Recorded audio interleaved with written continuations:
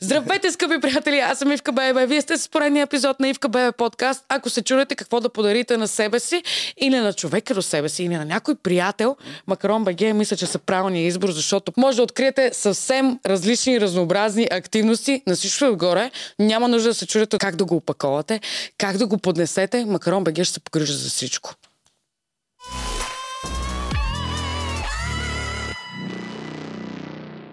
Нямам търпение да те представя. Николас ми е на гости. Това е много чакан подкаст. Да, ти малко ме игнорираше, но няма значение. Не мисля, че е така. Да. Подарявам ти от Макарон БГ. Много ти благодаря. Може да скочиш с парашют, може да отидеш на workshop, да правиш керамики, глина, да караш Тесла. Такива яки неща. Какво се избереш? Мога да карам Тесла. Да, Тесла. Супер. Да има там. Електричка. Как би се представил ти? Ники-пики, да знам. Това е абсолютно. А с три думи как би се представил? Как би се описал? Комуникативен, забавен, екстравагантен. Между другото, интуитивен. Искам да ти кажа, че първото нещо, което забелязах в теб, чувството ти за хумор и чувството ти за самоирония. За хумор, да, самоироничен си, което за мен е абсолютен индикатор за един човек, че е интелигентен. Много ти благодаря. Кажи ми сега, тук къщата на инфлуенсърите имаше много шум около нея. Как реши да влезеш там? Поканиха ли те? Ти ли прояви самоинициатива или? Да. Познавали са ми този въпрос. С Тефи всъщност, Тат Столнар. Да. Бяхме станали приятели с нея. Точно в този период аз се преместих да живея на едно място почти с нея. И тя вика, искаш ли те предложа? Те ме питаха. И аз викам, добре. Направихме среща и интуитивно стана всичко. Общо взето е така на магия. На майтап стана, да. Да, не го бях помислил, то беше, после вече беше минала 1 година и половина и всъщност дойде момента, в който аз всъщност осъзнах, че ние наистина ще влезем в това. Викам, леле, какво ще правим? Тя вика, ще бъде много забавно. Влезнахме, беше забавно, може би. Тоест ти си влезнал с другарче вътре, което пък е много важно, защото като влезеш в изолация, аз примерно не бих влязъл без да знам, че има някой там. Който, нали, поне да мога да си говоря. Именно. Това беше, може би, моето успокоение. Да. Ти притесняваш ли се преди да влезеш, дали ще може да се напаснеш с околните, дали ще има скандали? Защото имаше май някакви моменти леки дръзги. Аз обичам да има от всичко. Да има напрежение. Миш-маш. Аз обичам да влизам в непозната среда и да видя какво ще стане. Предизвикваш себе си определено? По принцип, да. Това даже не беше толкова голямо предизвикателство. Викаш, беше детски рожден ден. Починах си даже там някакси. Не беше толкова, колкото си мислих, че може да бъде. Ако сега ти предложат пак да влезеш в къща на инфлуенсърите, с кои личности би искал да влезеш? Няма, може би, такива, с които бих искал да влезна. Колко откровен? Да, откровен е. Такива хора харесвам, откровени. Наистина нямам. Чак, с който ме вкарат. Аз нямам никакви предразсъдъци, не мразя никой, нямам такива хора, които да не харесвам, да не искам да вляза с тях. Бих влезнал с абсолютно всеки, защото с всеки човек според мен може да се намеря нещо да си говоря. А с някоя световно известна личност, някой, който винаги ти е бил идол, да може да бъдеш по-близо на него, защото като си в къща си... аспект. Не знам. Ти ми кажи. Ако е за някакви такива снимчици да работя, да знам. Бих излезнал с... Кой? Пак не се сещам толкова, ама да знам. Харесвам Бионсе, харесвам Ники Минаж, харесвам Риана, харесвам. Някой мъж няма да кажеш. Мъж, но зад питах в аспект. И любовен и приятелски. Ми харесва примерно Рики Мартин, Малума ми харесва. Малума, мисля, че тук ще се сбиете с хайстокотерацията, кой ще го в себе. Как би описал ти перфектната петък вечер? Защото знам, че си парти звяр. То за никой не е тайна. Да. Обичам, да. Виждаш, да. Как би описал перфектната петък вечер за теб? Перфектната петък вечер романтична ли трябва да бъде? Зависи какво ти е настроението. Днеска сме петък, между другото. Сега, ако ще е някаква романтична, представям си готин ресторант, италиански, така малък. Да, това си представям и после филмче. Мислих, че ще кажеш някакво рейв парти. Не, защото... тук после вика филмче. На рейв парти отивам по-скоро да Да. Да намериш. По-скоро да се забавлявам. Да. Отколкото... Това не ми е толкова забавление, другото ми се струва така ангажиращо, сериозно. Добре, да излезна на среща с някой. Как би описал перфектната среща? Как, примерно, какво винаги си представил, че е перфектна среща? Нямам такива, не съм си мислил такива. По-скоро обичам да е естествено и да се случва първично. Да не знам, че ще стане, отколкото да знам, че ще стане. Защото като знам, че ще стане нещо... И то може би се пренавиваш. Отивам и съм някакъв... кога ще мине? Вече няма стърпение да си ходиш. Да. Пък като стане случайно и с някакъв... Това е странно, нали? Вярваш ли в любовта от пръв поглед? Случва ли ти се? Вярвам. Аз често се влюбвам в различни хора. Като цяло, по различен начин. Обичам да обичам всичко около себе си някакси. Това е един човек, който обича да обича. Обичам да обичам и да ценя. Деца вика, не обичам да правя неща, които не обичам. Наскоро задавах, между другото, този въпрос в една дискотека. Колко пъти човек може да обича до края на живота си? Според теб? Мен това е много относително, защото любовта може да се изразява в много различни неща. Така е. Да. Лично за себе си, според теб, колко пъти може да обичаш? Лично за себе си мисля, че мога да обичам безкрайно много. Това сърцето ти е огромно. Аз винаги така, може би ми е наслоено и от майка ми, нали, и от баща ми, че човек обича два пъти. Първия път се влюбваш по погрешка, втория път, евентуално, нали, там могат да се случат нещата и любовта да ако е в любовен план, то това е много относително, защото всеки просто във връзките, по-скоро всеки иска да наделява на другия. Тая любов е малко, нали, токсична, според мен. Това нещо не е за мен нормално. Токсичните взаимоотношения... Да не си даваме свобода. В смисъл, в крайна сметка, никой не е тук да спи само с двама човека.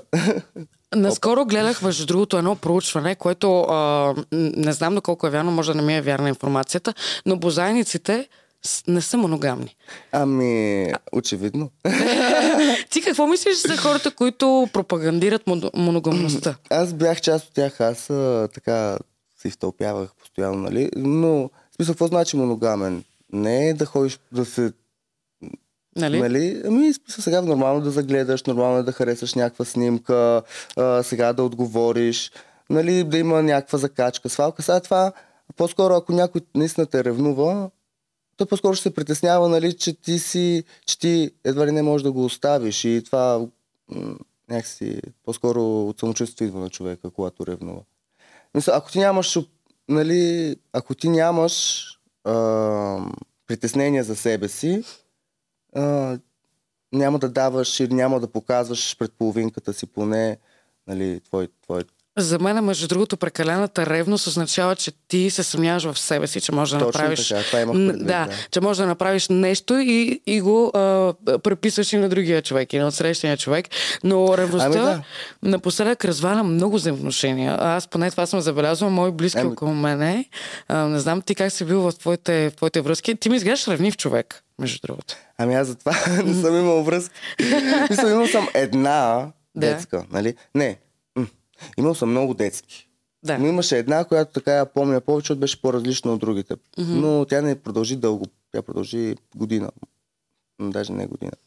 Но от тогава, нали, така, аз съм си казал, нали, че ако ще имам наистина, тогава ще се отдам. Не обичам да залъгвам, ако не го усещам. Не си от този тип хора, които казват, само с тебе. Не обичам да ангажирам хората първо с себе си, и да ги манипулирам, да им втълпявам някакви неща, за да са ми някаква, как да кажа... Да им слагаш розовите очила. Като някаква алтернатива по-скоро да ги използвам. Не обичам да използвам и да имам такива мисли в съзнанието си. Живеем в век, в който пластичните интервенции, като цяло козметичните корекции са много на почит. Ти си много поддържан мъж. Да. Какво мислиш? Защото пък има много смесени мнения относно това. Дали мъжете трябва да си правят корекции, дали е окей, дали едва ли не, дали е достатъчно мъжко. Какво би казал на хората, които казват, че мъжете не трябва да правят никакви дали интервенции или корекции с хиалурон и с ботокс? Зависи сега какъв тип мъж си по-скоро. Нали, това по-скоро е определящото, защото си има значение със сигурност това нещо. Нали, ако си по-суетен, Нали, ако си заможен човек, по-скоро ще искаш половинката до тебе, нали, жената като нежен пол, примерно да я поддържаш, да изглежда красива, нали, тя да ти изглежда твоето самочувствие, да се представяш с нея. По-скоро не мисля, че нали, тези хора инвестират примерно в коли, в къщи, в апартаменти, докато в смисъл това да си толкова суетен, по-скоро някакси има нещо, дето не е чак толкова мъжко, но аз съм нали, аз самия нямам интервенции, но имам примерно уста. Нали. Но смятам, че в нормите е нормалното, сега дано не ми е грешна преценката, но смятам, че няма нищо лошо, ако си честен човек, такъв какъвто си отвънка, да изразяваш това, което си отвътре. Имам предвид, няма нищо мъжко в това да лъжеш и да залъгваш себе си и околните. Доколко един мъж може да бъде суетен, според теб? Мисля, че точно е това, че мъж без жена няма, той просто няма никакво самочувствие. Той просто иска да им много са суетни. Просто примерно докато жената, тя може да си има самочувствие сама, без да й трябва някой мъж. Тя знае, че смисъл, ако реши, може да смени деца. Искам да ти кажа, че жените решават в днешно време. Докато мъжа има този страх, този комплекс да не загуби нещо, дали ще е пари, дали ще е жена, дали ще е кола. Мисъл, оттам идва и суетността. Ти представяш една много интересна гледна точка, че всъщност мъжете са суетни заради това, че нали, избора на мъжете е много по-ограничен. По един или по друг начин. Заради това те трябва да държат ниво и поради тази причина... И да се доказват по някакъв начин. Точно. Дали ще е пред жена, дали ще е пред приятели. Абсолютно. Колко е нормално според теб да отделя един мъж за външния си вид? Говорите чисто финансово. Ако съдя по себе... финансово? Финансово, да. Това е много относително, защото той има и фризьори за 5 лева, има и фризьори за 60 лева, нали? Да. Ако си финансово стабилен, може би ще знаеш това, дето е за 60 лева, нали? Да. Така си мисля. А пък има и такива хора, които по-скоро на тези хора не им пука, нали? Не мисля, че тези хора отделят толкова много време за външния си вид. Мятат. Добре, ти колко отделяш за външния си вид? Не ти говоря само за поддържане. Нали? Ако просто мога да стана и да се изкъпя просто тялото, зъбите и да излезна без никакъв проблем. Не ти е проблем не, никакъв проблем не ми е. Туткаш ли се, като излизаш, да се обличаш? Ако се лигавя заиграя, да мога да измисля много интересни неща и затова гледам да не се заигравам чак толкова, че...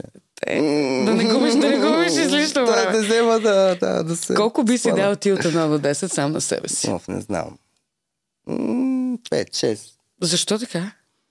Защото имам още доста да вървя. Имам още доста малко път. Има ли нещо във външния ти вид, което искаш да промениш? Във външния ми вид ли? Да. За външния ми вид 10 си давам. Аз много се харесвам. Винаги съм се харесвал, даже когато бях и пълничък се харесвах. Когато всички пак имах период така, когато бях пълничък и ми се подиграваха. Имало такъв момент, където... в училище, но аз пак се харесвах. Да. Мисля ми Те тогава по-скоро не ме харесваха, защото с почти всички момичета от класа ми си бях гадже. Тук имаме история. Разкажи за детските винаги съм си бил така по-близък с жените, с момичетата, винаги съм ги разбирал по някакъв начин. Те винаги си идвали при мен да си говориме и винаги сме ставали близки. Аз тогава на тази възраст съм си харесвал момичета. Ти според мен си много добър оратор и жените обичат да бъдат изслушвани. И жените обичат да им се дават съвети и поради тая причина най-вероятно за тебе. Но и после това продължи само като приятелство, тъй като точно това, което казваш. Да. С колко хора от ученическия ти кръг продължаваш да поддържаш някаква комуникация? Има. Виждал съм, но даже, не, от класа ми даже ми е една от най-добрите приятелки, която ми е доста близка, даже с нея сме били и гаджета. Това. Тя ми пишеше бележки. Имало ли любов? Имаше, това беше, ние сме били трети клас, четвърти, пети, да знам. Това е съвсем ранна детска възраст. Аз съм си се заигравал още. Ти си много палав човек, според мен. Искам да си поговорим за YouTube, защото ти беше почнал, имаше видеа. Какво стана? Що спря там? Не, че съм спрял. Имах чувство, че по едно време просто снимах и такива безмислени просто клипове, които ги снимат абсолютно пълнеш, точно така. Защото да, виждах, че правят гледания, виждах, че се абонират хората, обаче това не бях аз. В смисъл такъв не беше това, което аз по принцип бих обичал да снимам. Ти какво обичаш да снимаш? Аз обичам по-скоро такива влогчета, примерно харесвам тип не знам, Чоко ми харесва. От българските ютубъри, нали, се сещам за Чоко, Стойчо Керев и такива. Такъв тип конспиративни, малко може би, сериозни неща ме интересуват, а не, нали, някакви предизвикателства. Пък виждам, че това се гледа, нали, не съм, нищо по-различно не беше. И затова реших, че не е нужда да занимавам хората и с себе си, едно и също и... Оттеглил си се. Може ли да очаквам? Нещата. Да, искам. Честно казано, аз обичам да говоря, обичам да снимам, обичам камери, обичам хора. Така че да, обичам. Но ще го усетя, ако го направя. Не съм казал, не съм казал и да. Никога не казва никога, нали знаеш? Да, никога. Никога не казвам никога, да. В повечето случаи хората, като кажат никога, го правят после. Именно. Добре, никога няма да. Какво мислиш за българското YouTube пространство като цяло? На какво ниво сме? Дали сме достигнали някакво ниво, на което можем да кажем, да, ние сме на ниво телевизия? Дали достатъчно адекватно ни е съдържанието според теб? Смятам, че да, нивото, да. Има. Слави, примерно. Нали, обаче пак не съм видял нещо различно, което да... Нали, на нивото е същото, камерата е същата, настроението е същото, обаче нищо ново. Нищо ново взето, нали, повечето пъти е взето. Пък, нали, не сме на това ниво, ние да сме дали идеята, някой да е взел, нали, от нас, деца вика, и да е направил нещо интересно и да е тръгнал от там, този тренд. Всяко ново нещо за мен е добре забравено старо. Ами да, но е тръгнал от, нали... Не знам. Хората явно забравят. Аз не знам, що така. Искам да си поговорим за българския шоу-бизнес. Ти малко или много си част от него? Не, до някъде. Чувстваш ли се част всъщност от шоу-бизнес? Част, не. Защо? Чувствам се част от... добре, чувствам се част по някакъв начин, понеже съм бил доста... познавам доста хора. Не съм някакъв известен, нали, ако това се счита за шоу-бизнес. То известността е много относително понятие. Ти си разпознаваем. Много хора те познават. Звезда си сега. Да се праща ли те спират по пътя? Добре, разпознавам. Да, и наясно съм, нали, че... Но аз си... окей. Да, но имам чувството, че и без да се снимам, и пак някакси хората ще ме... Ти си разпознаваем се. Кажи ми... Някой ще направи или добър, или лош коментар, или ще погледне, нали? Повече лоши или повече добри коментари? Честно казано, повече добри коментари. Това може само да те радва. Ево. Ами да, също защото може би хората видяха, нали, че не е нужно да слагат някакви предразсъдъци. И може би и аз постъпвам добре, смисъл, аз съм чувал доста често, че хората ме мислят за някакъв надменен надут и така нататък. Нали, пък на живо ми казват, ти си, нали... Не е точно така, как не е точно така, нали, аз викам, нали, и не знам всъщност, до ден днешен не мога да разбера, нали, защо някои хора имат така тръгват. Те затова са ми, нали, повечето хора това ми казват, че това не са ме харесвали, защото може би мой Инстаграм заради самите снимки и всичко. Ами, ти до някъде си провокативен. Но... Да, но по-скоро там всичко го гледам с естетическо око, не толкова като начин на поведение. Да. Кажи ми, много от хората, между другото, когато им казах, че ще те снимам в подкаста, искаха да знаят ти с какво точно се занимаваш. Добре, с доста различни неща по всяко време. Примерно поддържам профили, обработвам естетически снимки. Ти беше пускал едни пресетове. Да, сайт Медуза, който имам. Да. С моите филтри. И така, доста хора всъщност ги използват. Те преди се казваха всъщност Luxury Filters, обаче после го смених на Медуза. Mm-hmm. И до ден днешен много хора са си купували и ги използват, което може всъщност да ме радва. Обработвам снимки хора, примерно от магазини за дрехи ми пращат, може да ни обработиш тези снимки. Примерно за някакви заведения съм правил лога. Като цяло графичен дизайн. Да, обаче естетично. Като цяло всичко свързано мога някакси. С естетиката. С естетиката, С това ли възнамеряваш да се занимаваш за напред? Или имаш някаква друга идея? Така по-сериозен план бих искал да имам в бъдеще, нали, рекламна агенция моя. Супер, стискам ти пълз. Да, нали, в по-така неангажиращ план, нали, бих искал да участвам в примерно сериал, се виждам в някой филм, някаква такава забавна, смешна роля, неадекватна. Стой, кажеш, що не е адекватна сега? Не, в смисъл драматична, да се вижда, да поставям, нали, себе си като някакви предизвикателства, пък другото да ми бъде като сериозно, като нали, като моя живот. Не знам как да го се изразя. Доколко лицемерието е нужно според тебе? Защото живеем в едни среди, в които ти много добре знаеш, че малко или много трябва да бъдеш лицемерен или по-скоро трябва да бъдеш хлъзгав. Трябва да знаеш какво можеш да кажеш, какво не можеш да кажеш. Ти премераш ли си думите? Не, защото много ми плямпа устата и направо не мога. Аз не знам аз какво говоря. После като се гледам, викаме, смисъл това, защо си го казва. Лицемерието, иначе то го има много, обаче аз смятам, че хората се усещат и подсъзнателно си знаят кой е лицемерен. Въпреки това продължават и те да бъдат лицемерни. Има едно голямо лицемерие, създава се един фалш живот, просто който не знам на кой му е нужно това нещо. То не само в нашата среда, то като цяло. По принцип, защото аз не смятам, че някой има някаква...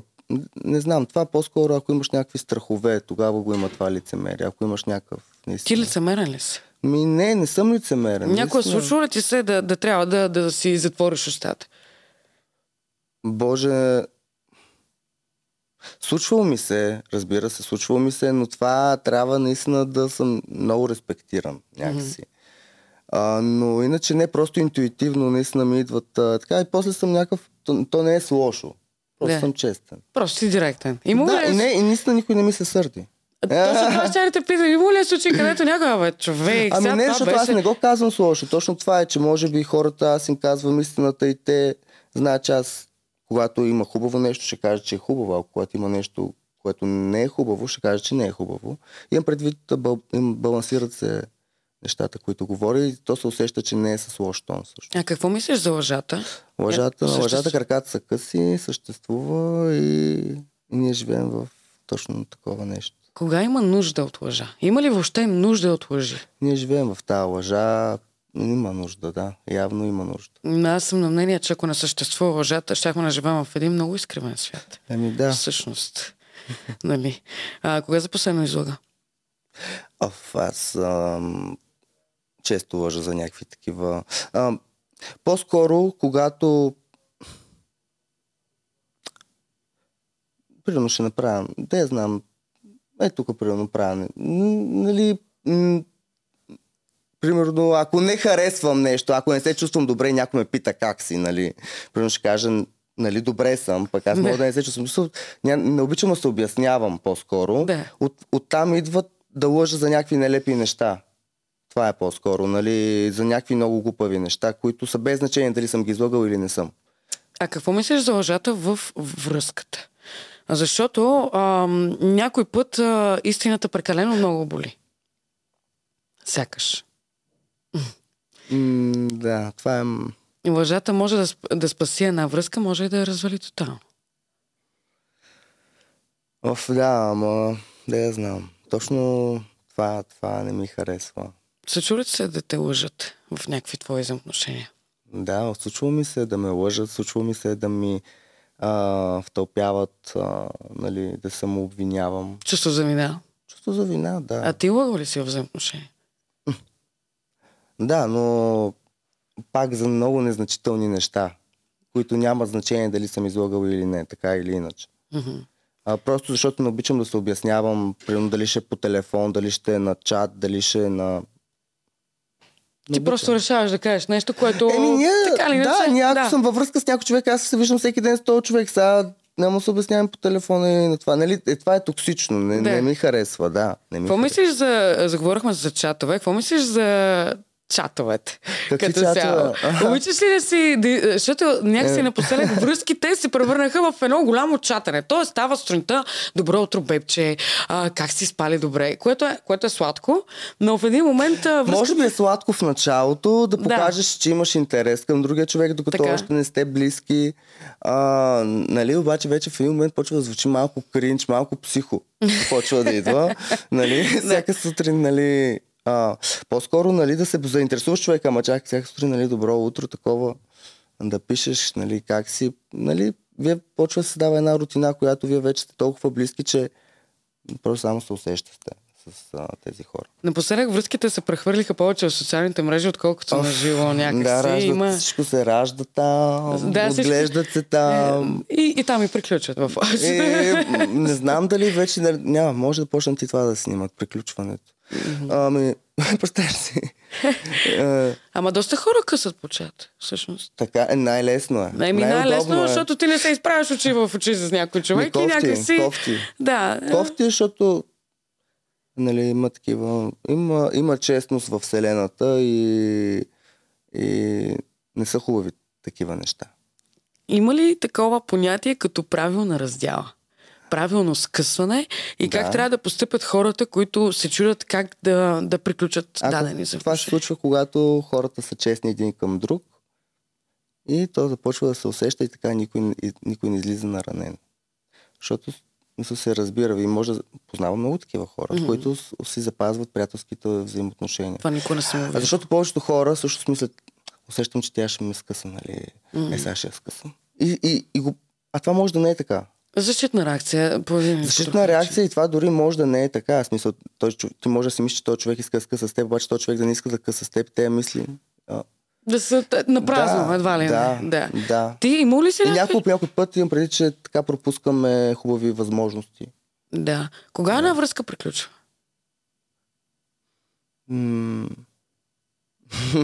Когато изчезне секса, може би е хубавия секс.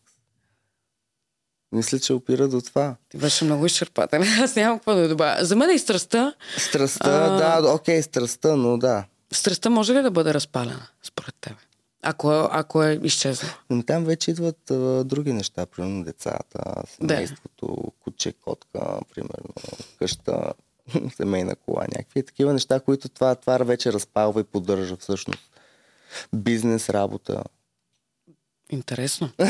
Е много интересна гледна точка. Инфлуенсърите в България, ти си инфлуенсър. Това смятам, че всеки един човек в живота си инфлуенсър. Дали ще си вдъхновил, дали ще си вдъхновил един, двама или 2 милиона или 200 човека. Важно е да има някой, който се вдъхновява от тебе и да те разбира. Какво мислиш за качеството на инфлуенсърите в България? Смятам, че не за всички, разбира се, никога не говоря за всички хора, но смятам, че нали, така сме и повечето хора, нали, че всеки би направил, деца вика, всичко за пари. Може би да. Може би си прав. И някак си в искането си да вземат всички продукти, които могат да рекламират, за да са финансово обезпечени, наистина профила им се превръща в телешоп Стар Маркетинг. Да. Ти приемал ли си някакви реклами? Приемал си, аз съм виждал някакви неща. Приемал съм, но винаги са били свързани с мене. Винаги са били свързани с моя стил, с моя начин на... Разбира се, примерно, ако е за козметика, Обаче, нали, много са относителни нещата, защото в крайна сметка не виждам толкова големи доходи от това. Ти постоянно трябва да снимаш някакви реклами. Това в един момент те обезличава. Като човек, като тебе, защото ти не правиш това, което искаш реално. Ти го правиш заради парите или заради този доход.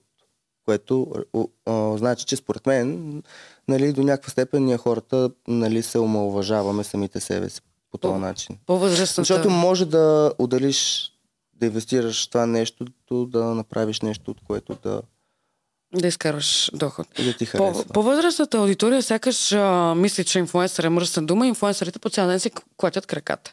Което реално погледнато за мен не е така.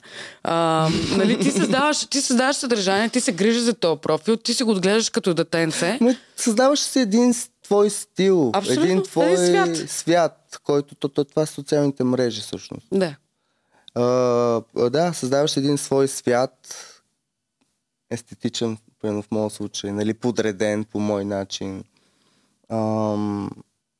И така, комуникирам с хора, с различни хора. Не тези, които ме заобикалят в ежедневието.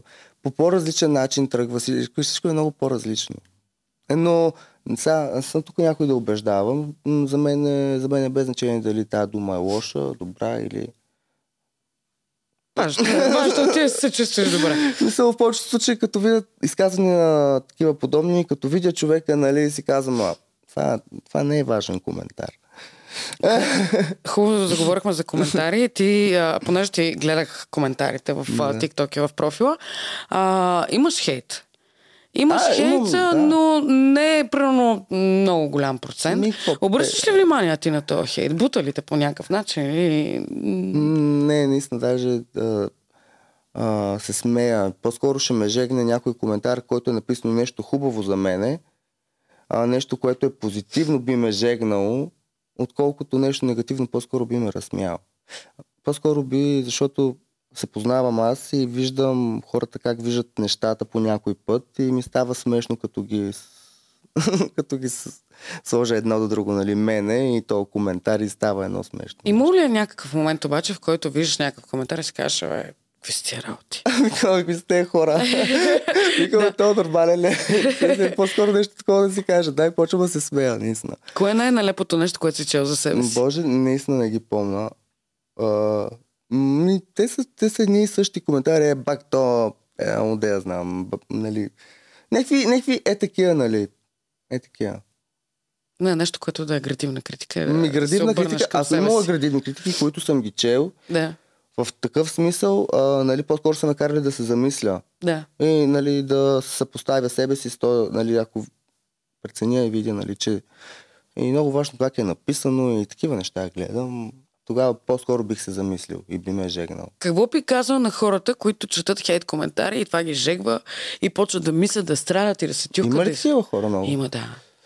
Доста хора. Аз, между другото, също съм била, имала съм момент, където това ли си коментарите? Никога не съм трила, но много пъти ме е жегвало и съм си дала въпроса, добре, какво не правя аз правилно, че този човек е отделил 5 минути от живота си да ми напише лош коментар. Наистина може и повече време да го... Да, някой път са много така иновативни. Те много трябва да го не мислят, защото някои искат и да съберете много лайкове на коментара. Има такъв тип хейтери, които точно това правят. Те искат да имат най-добрия хейтерски коментар и да имат лайкове. Те направо чакат, има такива, които направо чакат клипа и първата секунда хейт коментар някакъв нали? Да. Какво би казал на тия хора, които се жегват на тия неща? Че съм заблудени, не знам. Че може би не се харесват достатъчно, притесняват се. Не са сигурни достатъчно в себе си по-скоро. Наистина. Да, ама това го имат всички хора, когато се почват да се сблъскват, може би с повече хора. Почваш с... Не знам. По-скоро, аз наистина, честно казано, аз наистина лично за себе си никога не съм се жегвал.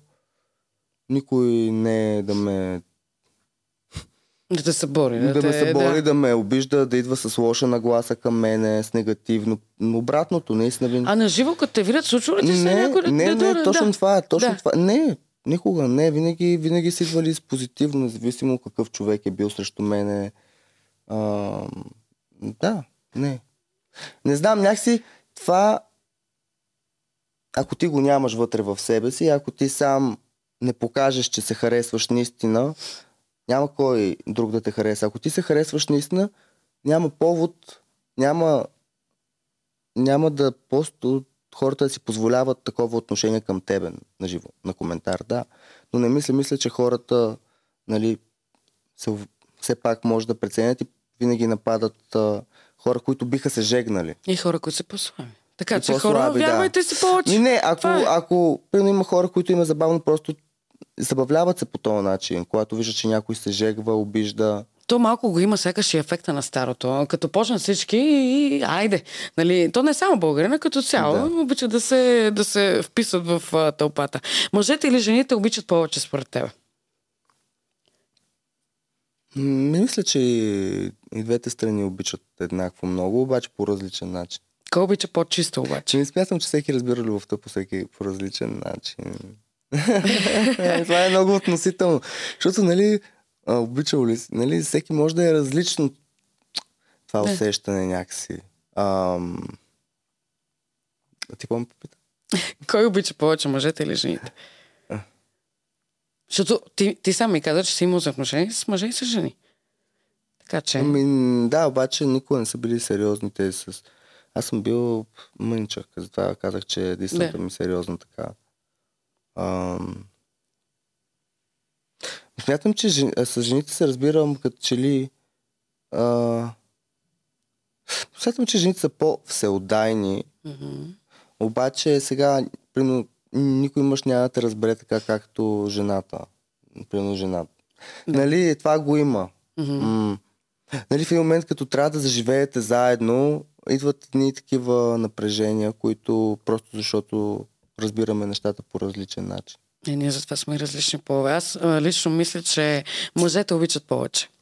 И мъжете обичат малко по-искрено. Ти си жена, защото познаваш жените. Защото познавам мъжете и ти казвам, че ето. Ето, имаме конфликт на интереси. Какво би избрал? Да обичаш някой безгранично и да си само с него, или да те обичат много, а ти да не обичаш? Обичам да обичам, искам да ме обича един човек, ама наистина да ме обича. И аз да го обичам. Отколкото, какво беше другото? Да ме обичат много хора. А ти да не обичаш? Не, няма как да се случи. Какво мислиш? Знаеш ли колко много мои познати са ми казвали, влюбени, загубени, гонят човека с по 3, по 4 години и няма и не се получава. Има една такава несподелена любов. Ти има ли си някакви такива моменти, където имаш несподелени чувства? Любов, много силна дума. Не знам, това... Несподелена. Не, никога не е била несподелена. Винаги съм знаел и съм очаквал. И съм все пак кой човек срещу мен. Винаги съм знаел какво ще стане. Не знам как. Шесто чувство. Не знам, дано не го предизвиквам аз това нещо. Защото винаги някакси точно това, което съм очаквал, никога не съм оставал след това. Не съм оставал разочарован. След последния път. Последната ми връзка. Колко пъти си казвал обичам те? Доста пъти съм казвал обичам те. Не мислиш ли, че... Аз обичам, наистина. Затова не съм бил разочарован, може би. Защото винаги съм намирал с нещо друго да заместят. Да си поговорим и за провокацията. Ти имаш провокативни снимки, сега няма как да го... И то е хубаво. Аз обичам провокацията. Аз лично самата също много често се оповавам на нея. Нужна ли е провокацията в днешно време, за да бъдеш забелязан от по-широката маса хора? Не, за да бъдеш забелязан не, за да се забавляваш за себе си, да. Ако се харесваш пък особено, не виждам никакъв проблем в това, защото всички сме реално... Не, нещо наистина не виждам. Не знам, защо хората го правят толкова голям проблем. Дали някой се показва с това, в крайна сметка всички наистина имаме това. Ако теб те е впечатлил някаква поза по-конкретно или нещо друго, това вече тогава може да замислиш над себе си. Да. И какво мислиш за хората, които казват, те съсипаха тази държава, как може да качват такива снимки, може ли това е нисък морал, не знам си какво би им казал. Тези неща ги казват хора, точно които са такива. Това е най-големият проблем на държавата. Кое ти считаш обаче за неморално? Неморално е това да... примерно, политиката, всичко това е неморално за мен. Не искреността е неморална. Лъжата е неморална. Да не си себе си е неморално. Тук сега хората отдолу ще кажат, ама ти, виж са какви снимки ама качваш. себе си, да, ама себе си ти може да си няколко различни характера в един човек, в смисъл, като си сам да си един начин, като си с един приятел да си по друг начин, като с друг приятел да си по друг начин. Всеки човек, вие обменяте енергия, обменяте си и някакси то се получава естествено и ти се опознаваш по този начин всъщност. Хамелеон. Да, абсолютно хамелеон. Аз чувствам точно да. Чувствам се, че мога да се нагодя във всяка една среда, защото във всяка една среда виждам нещо, което всъщност опознавам себе си. Да си поговорим и за секс, защото в крайна сметка ти си при мене. Няма как да не те почна на тая тема. Сексът, казват хората, че не бил за гносливи и аз съм на това мнение. Не. Ти гнослив ли си? Не. Каква е разликата между хубав секс и хубава любов? Че секса просто отиваш с наглас да го направиш това нещо и после като свършиш това нещо се чудиш как да му кажеш на човека, нали, аз имам работа след... Леле, изникна ми работа след 5 минути, трябва да тръгна, леле, нали, може да си викаш такси. Или ще извикам такси, нали. Пък любовта е смисъл да се притесняваш, да го поканиш този човек първо, нали, на среща, нали, искаш ли да излезнеш с мен, нали, с някакъв ариза в нас. Нали, това е, оттам пък той, нали, ако вече тогава и двамата сте с някакси други нагласи. Това е любов, в смисъл да имаш по-специално отношение към някой, да отделиш наистина от твоето време, а не само за да си начешеш крастата и егото. Ти кое правиш по-често? Нямал съм връзка, значи по-често. По-скоро секс. Да, няма нищо лошо. Естествено, да. Защото вие никой не лъже. То се е just секс. Какво мислиш за тия взаимоотношения, които са наистина само секс и възможно ли е да се случат? Защото аз съм забелязал, че все единия се влюбва. Все единия залита в по-сериозна насока. Да, там вече идват едни други неща, като манипулации от другия човек, особено ако забележи. Почва да ползва другия човек като алтернатива, почва да се изгражда вече втора връзка и така и така. Ти попада ли се в такива ситуации? Аз не. Аз съм виждал само отстрани. Ти само си гледал? Само на кино съм ходил. Само на кино ходих, да. Харесваш ли групови изпълнения? Какво мислиш за груповите игри? Чакай, футбол, баскетбол. Да. Не, говоря ти за тройки, четвърки, петици. Няма нищо лошо. Обичам хора, които ми говорят иска. Няма нищо лошо. Защо? Какво лошо има? Да ти кажа честно, аз съм пробвала. Наскоро, знаеш какво ми казаха? Груповите изпълнения са ги измислили гърците и римляните са добавили жените. Това е между... Нещата от живота. Да, точно така е. Не знам, не мисля, че има нещо лошо в това, щом хората отдавна са ги измислили тези неща. Откакто сега света. Да. Кое за тебе е извъртено в секс? Кое не би направил? Да знам, нищо няма кое да ми струва чак толкова извратено. Няма нещо, което не би си позволил да експериментираш. Да. Браво, бе, човек. Изневерите нужни ли са според тебе? Освежават ли една връзка изневерите или по-скоро те вкарват в една графа на вече трябва да се тръгне от там? Ако един човек е много влюбен и другия му изневерява и има някаква сигурност и знае, че той човек дори да изневери, примерно, нищо няма да стане, да знам. Много относително. Много хора се казват, изневерите освежават връзката, изневерите, нали, я бутат да върви. Да. Ти изневерява ли си? Да. Изневерява ли са ти? Аз, нали, съм честен.